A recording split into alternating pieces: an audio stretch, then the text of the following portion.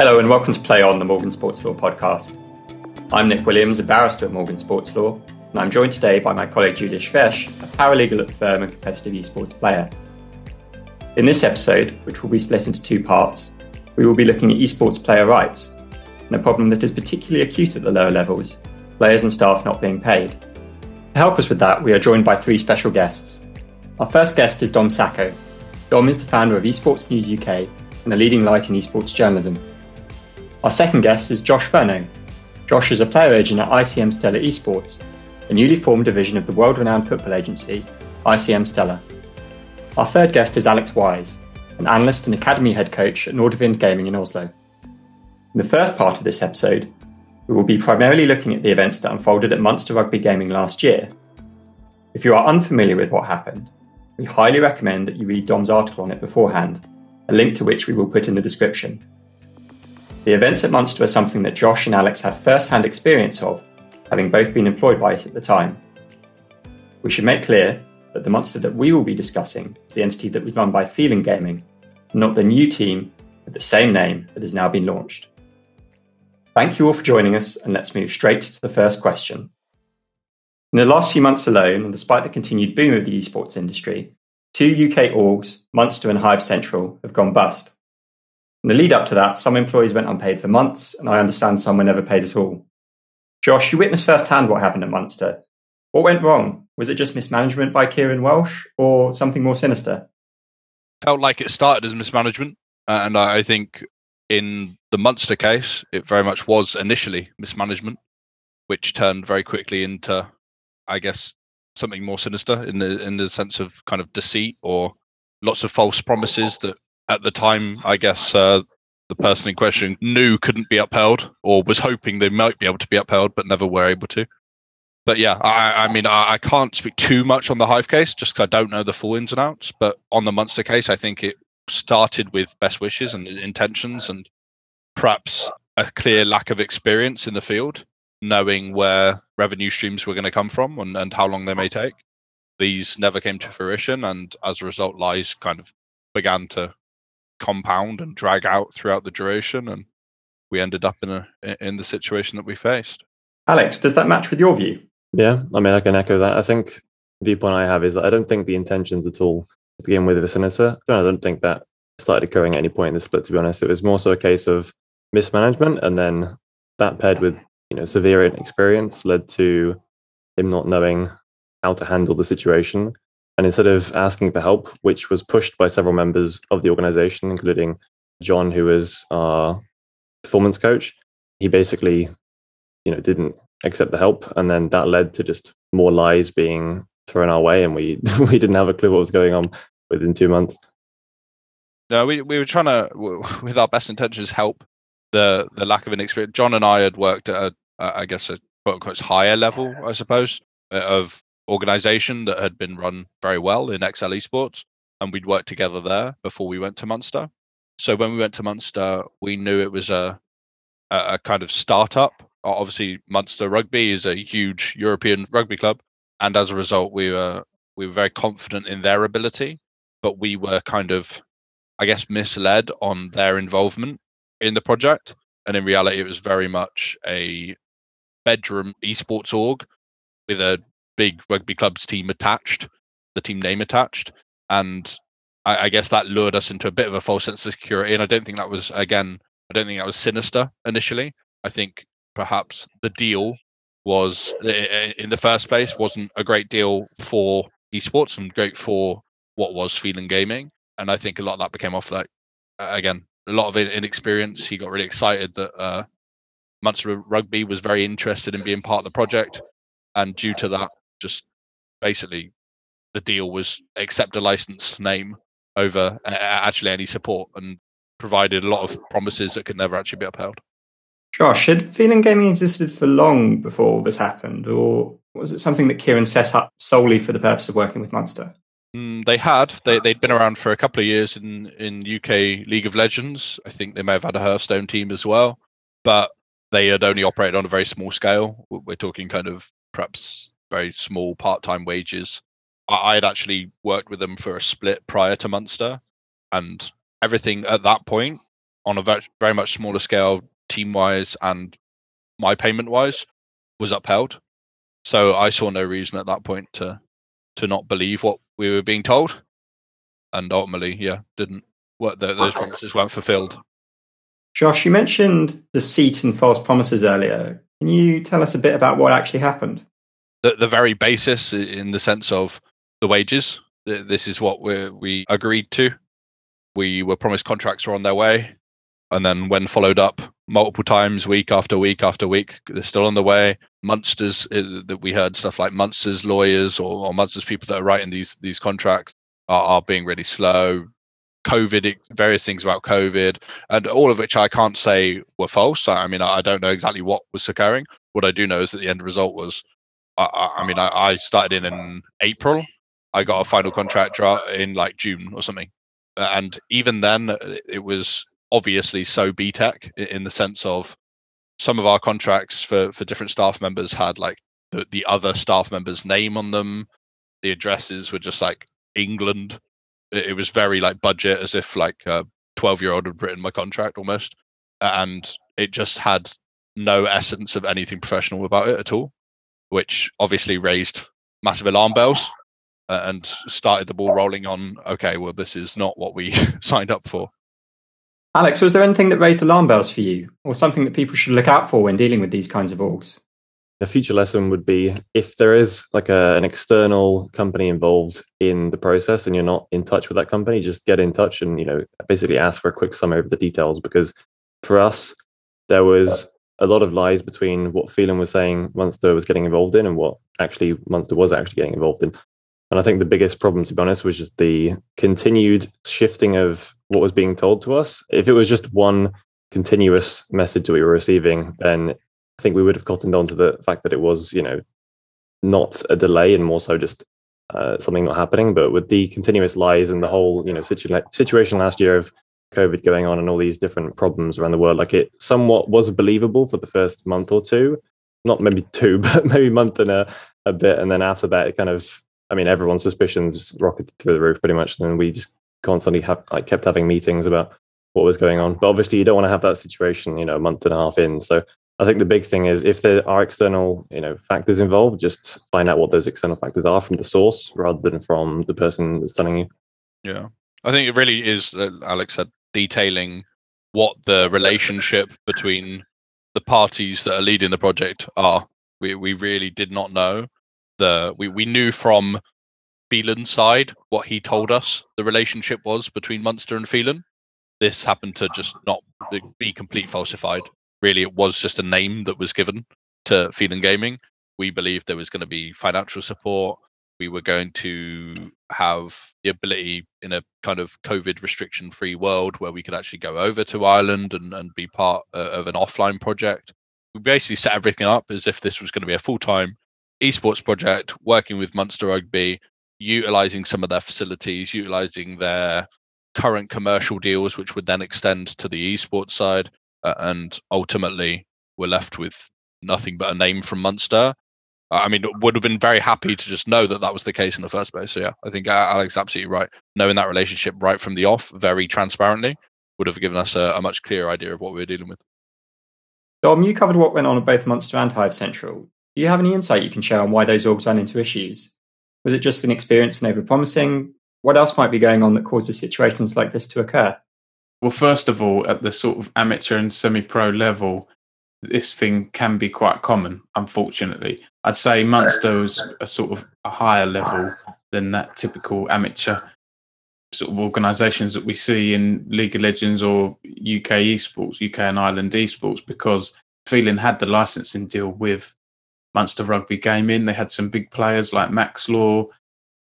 In an industry where most of the revenues come from sponsorships, especially for team organisations like this, and the fact that Munster, or Phelan operating as Munster under a licensing deal, didn't have a single sponsorship agreement, as I understand it, not one that was fully signed and on board, that's pretty shocking, to be honest. So if they're not pulling revenues in, how are people going to get paid? So that's, for me, that was the big error. That is something that we were lied about as well too. They were very clear that there was certain deals that were occurring with very big various companies that were currently with Munster, the likes of the Bank of Ireland and various other ones that we were told the deal is like done, as good as.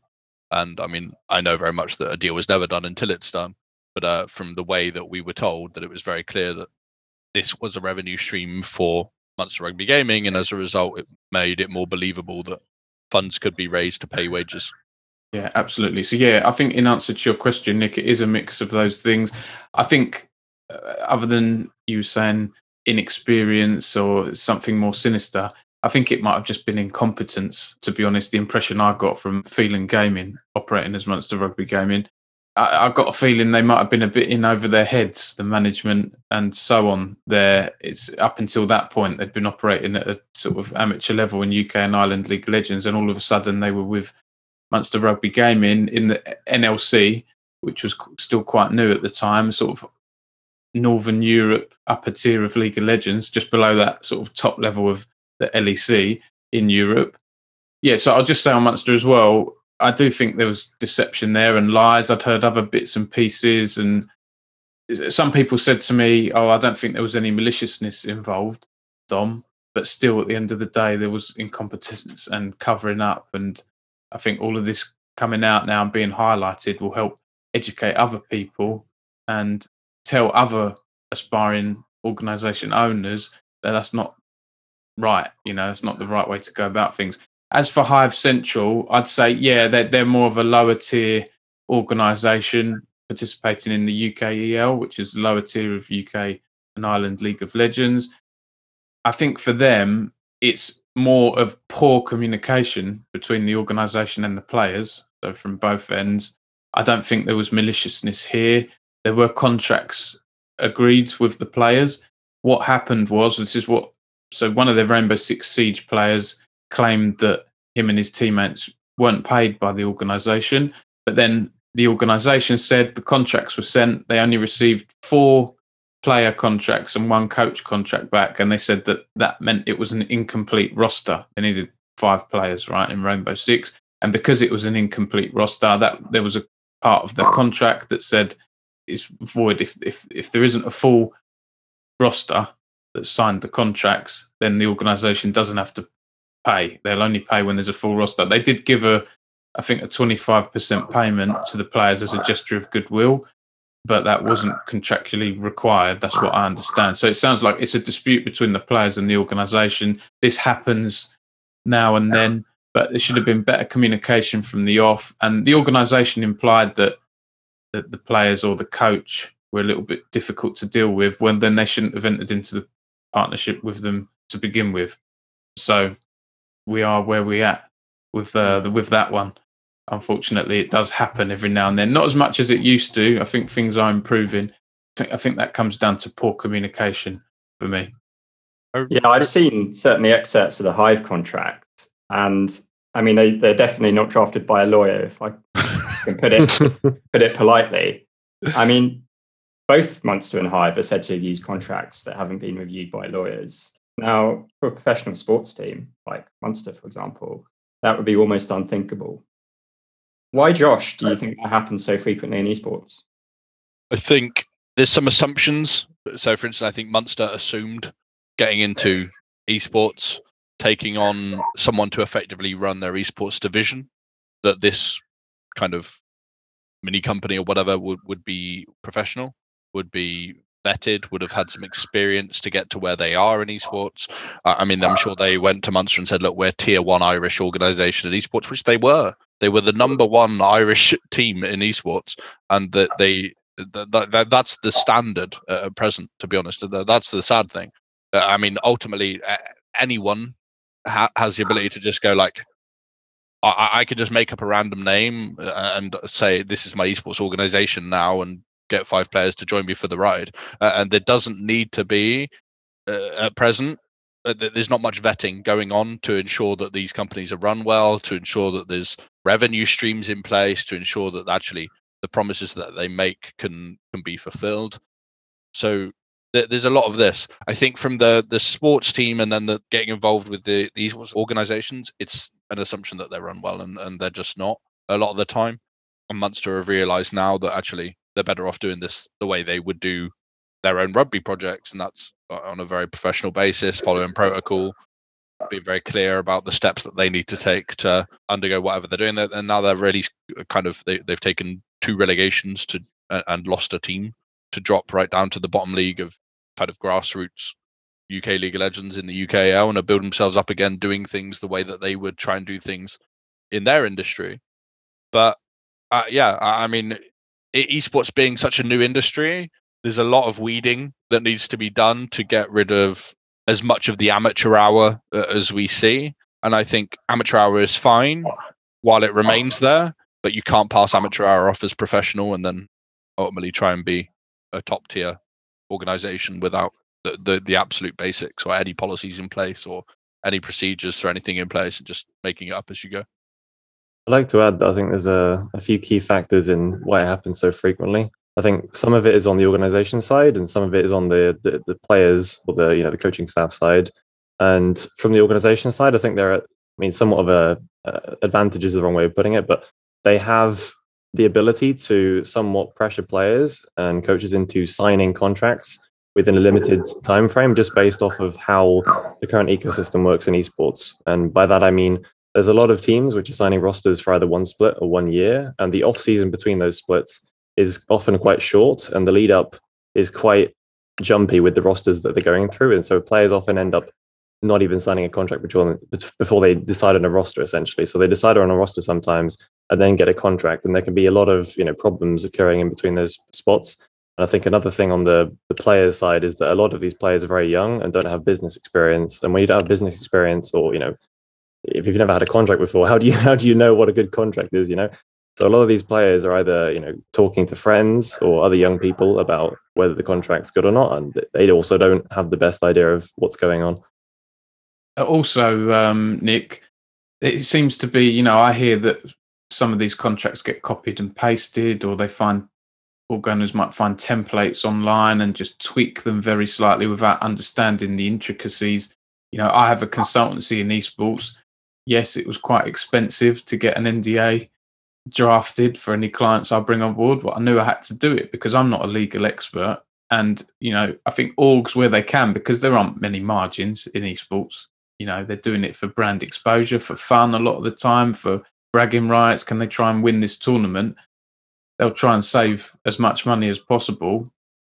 And if that means they don't have to spend whatever 3-4 figures on a proper contract being drafted, they'll cut corners and use that money to pay players instead, because there is it's still a lack of funding at the lower tier level. But publishers like Riot Games have done a lot to better support teams over the years. There's good prize pools and support packages available to the different esports organizations now. But yeah, it comes down to lack of money at the low level. You don't see this at the higher level of esports, really. Contracts are better and firmer with the likes of XL Esports and that upper tier. There's much more regulations by the tournament organizers, by the likes of Riot Games. There's much more involvement at that level, in which it basically enforces policies and procedures that the organizations need to follow.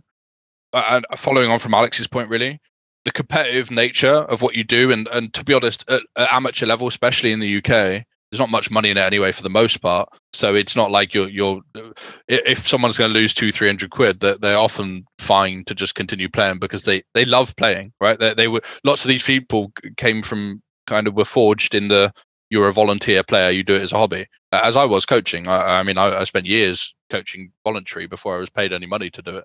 And in a normal job last year doing that same thing, I'd have walked out the day my payment was not made on the day that we were promised. But ultimately, I continued working the entirety of the split, and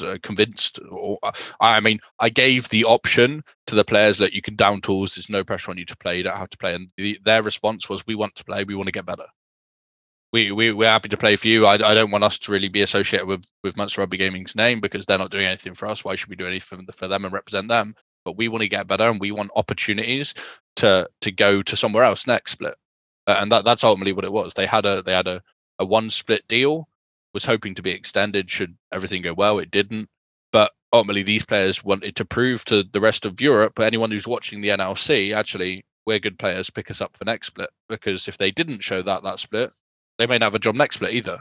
There may have been no offers on the table for them to go anywhere else. And one of our coaches, John Ellis, actually did down tools and said, look, I'm not working if this is going to be the case. If I'm not going to get paid, if the contractual obligations on Munster Rugby Gaming side are not met, I'm actually not going to work.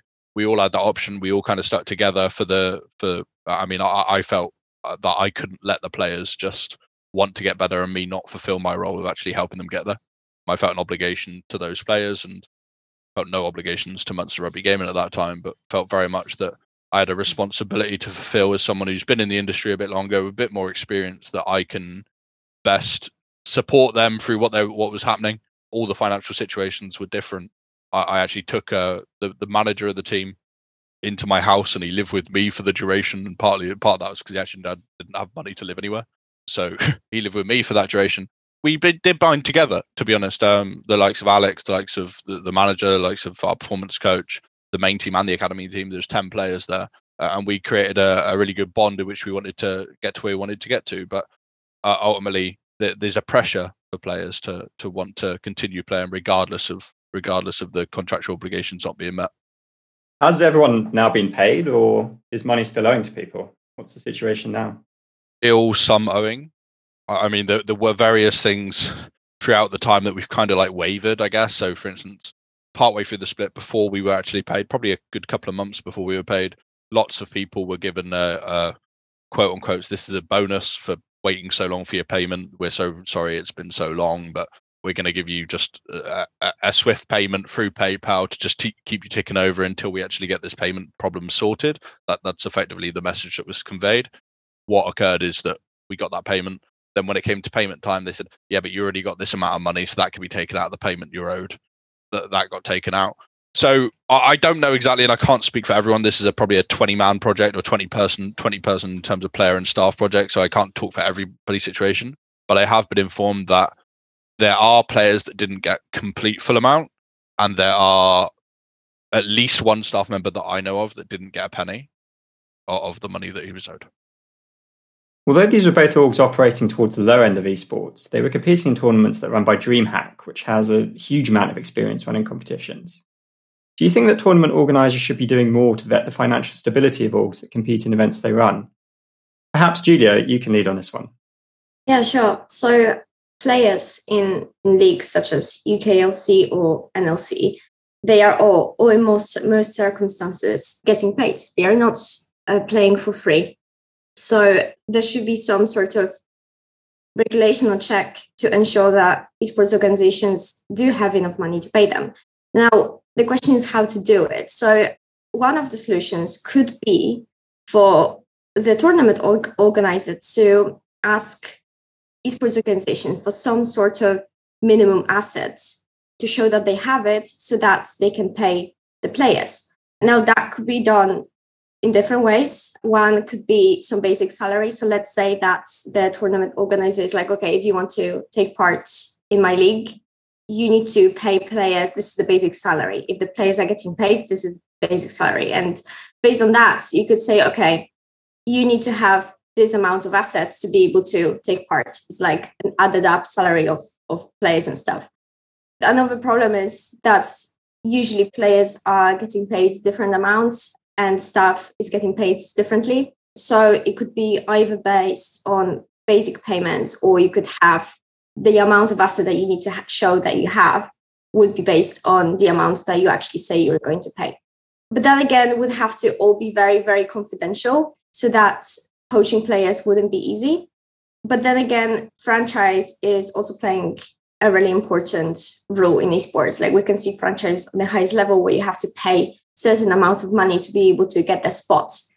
But that doesn't again mean that esports organizations that actually are able to pay in to take part in the tournaments have enough money or are willing to pay. Like we saw with Astralis, which is an esports organization taking part in LEC, which is the highest competition in League of Legends, one of the highest competitions in League of Legends. And they were actually missing salary payments. And so they were fined by Riot Games. But at the end, you need to ask yourself this question, whether this sort of obligations and this sort of check should be based on the tournament organizers, or there should be some other body in place. Yeah. The stuff like DreamHack have a participation agreement with the teams, and the teams have to fulfill that participation agreement. That agreement often doesn't extend to the deal between the organization and the player. It's just the obligations that the organization has to fulfill to be in the league a lot of the time. Maybe Julia's right. Maybe there needs to be more done by the tournament organizer to kind of vet the connection between the organizations and the players that they take on. They often view that as like the org's own deals and their own proceedings, and that's nothing to do with the tournament organizer a lot of the time. To be honest, we reached out at length multiple times throughout this process, throughout the Munster process, for support from DreamHack, and we sent multiple emails. We have multiple meetings with DreamHack seeking counsel, and while they were supportive in those meetings, ultimately, my personal view is that they got this wrong. That this whole the way they dealt with this, in the sense of they ultimately decided, after all that went on, that Munster Rugby would be now separated from Phelan Gaming. Munster Rugby would be removed completely, and that Phelan Gaming would be given a spot in the UKLC. Ultimately, Phelan went into administration, whatever, and they left, or whatever the process was there. But to everybody that was involved in that project, it was baffling that could be the outcome of 9 months of turmoil, effectively. That the outcome from the tournament organizer's point of view was that, yes, Phelan would have to take one relegation from the NLC down to the UKLC for mismanagement, as it was kind of classed. But ultimately, you've just had 20 people live without their income for the last 9 months. I mean, you can call it whatever you want, but ultimately these people have been struggling, and you've kind of prohibited certain players' careers, because ultimately we look that for how good the players were and the staff team, we underperformed, right? And we underperformed because nobody had the motivation to actually work for an organization that wouldn't uphold a single promise that was made. And there's a lot of damage done throughout that period of time, both kind of monetary value and kind of potential career value. So while they did support us in the meetings and while they were willing to listen, the outcome of their decision felt completely the opposite to me, to what I believe. I mean, we were very clear, transparent. We presented them with clear dates, clear evidence of what had been said, screenshots of messages that had been sent. We presented with versions of our contracts that we'd been sent. And to me, I feel like the outcome from the support that we got from the tournament organizer, while in best wishes, felt really lackluster, I think. What would you have liked to have seen from them, Josh, done differently?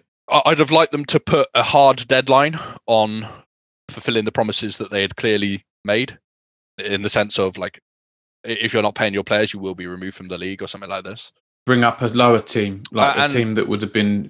So what the UKL's done with Hive, right, is they allowed the players to continue playing under a non-organisation name, and until an organisation could take on those players. They've now turned into Lucent Gaming, but they've continued. They've worked hard this split. Those players and that coach, regardless of whatever's happened, they've worked hard. They've got into playoffs, and now have been taken on by another organisation. The hard bit is where that previous outstanding deal that kind of Phelan had with the players, that amount of salary, can you force another organization to make that same deal with the players? Not really.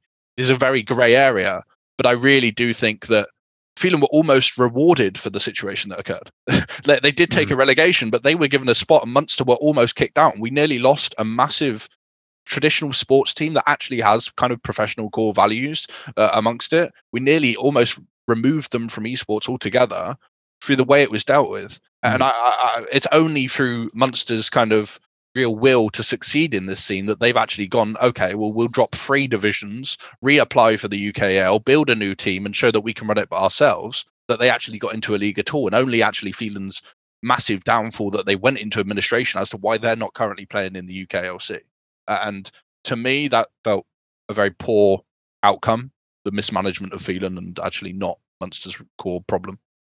I'd just like to add, I know we've somewhat strayed away from the topic we're on, but on the note of DreamHack, I think something that's important to think about is that they have a lot of tournaments they're taking part in and running, and it's not quite as simple as them just having complete vetting over every single organization and making sure every single player is being paid, and, well, not only being paid, but being kept after, and everything's being promised fully. And the reason I say that is because at the end of the day, this is, business, and the ability to invest in staff to make sure every league is running perfectly somewhat comes back from what revenue they're getting from the leagues. And especially in the lower divisions, like UKLC and UKEL, these are not massively profitable leagues that are giving them a large revenue. And so it's a very difficult thing, especially in the infancy of esports, to, say businesses should just have, a perfect eye on these teams. It's not quite that simple in reality. That concludes part 1 of this 2-part podcast on esports player rights. We hope that you will join us in part 2, where we will carry on the conversation. In the meantime, for analysis and articles on athletes' rights issues, please go to our website, www.morgansl.com. If you're interested in joining our mailing list, or there are any topics that you would like to see addressed in a future podcast, please email us podcasts@morgansl.com. Finally, please connect with us on Twitter, LinkedIn, Instagram and Facebook for articles, updates and news. We hope that you enjoyed listening and will join us for future episodes of Play On.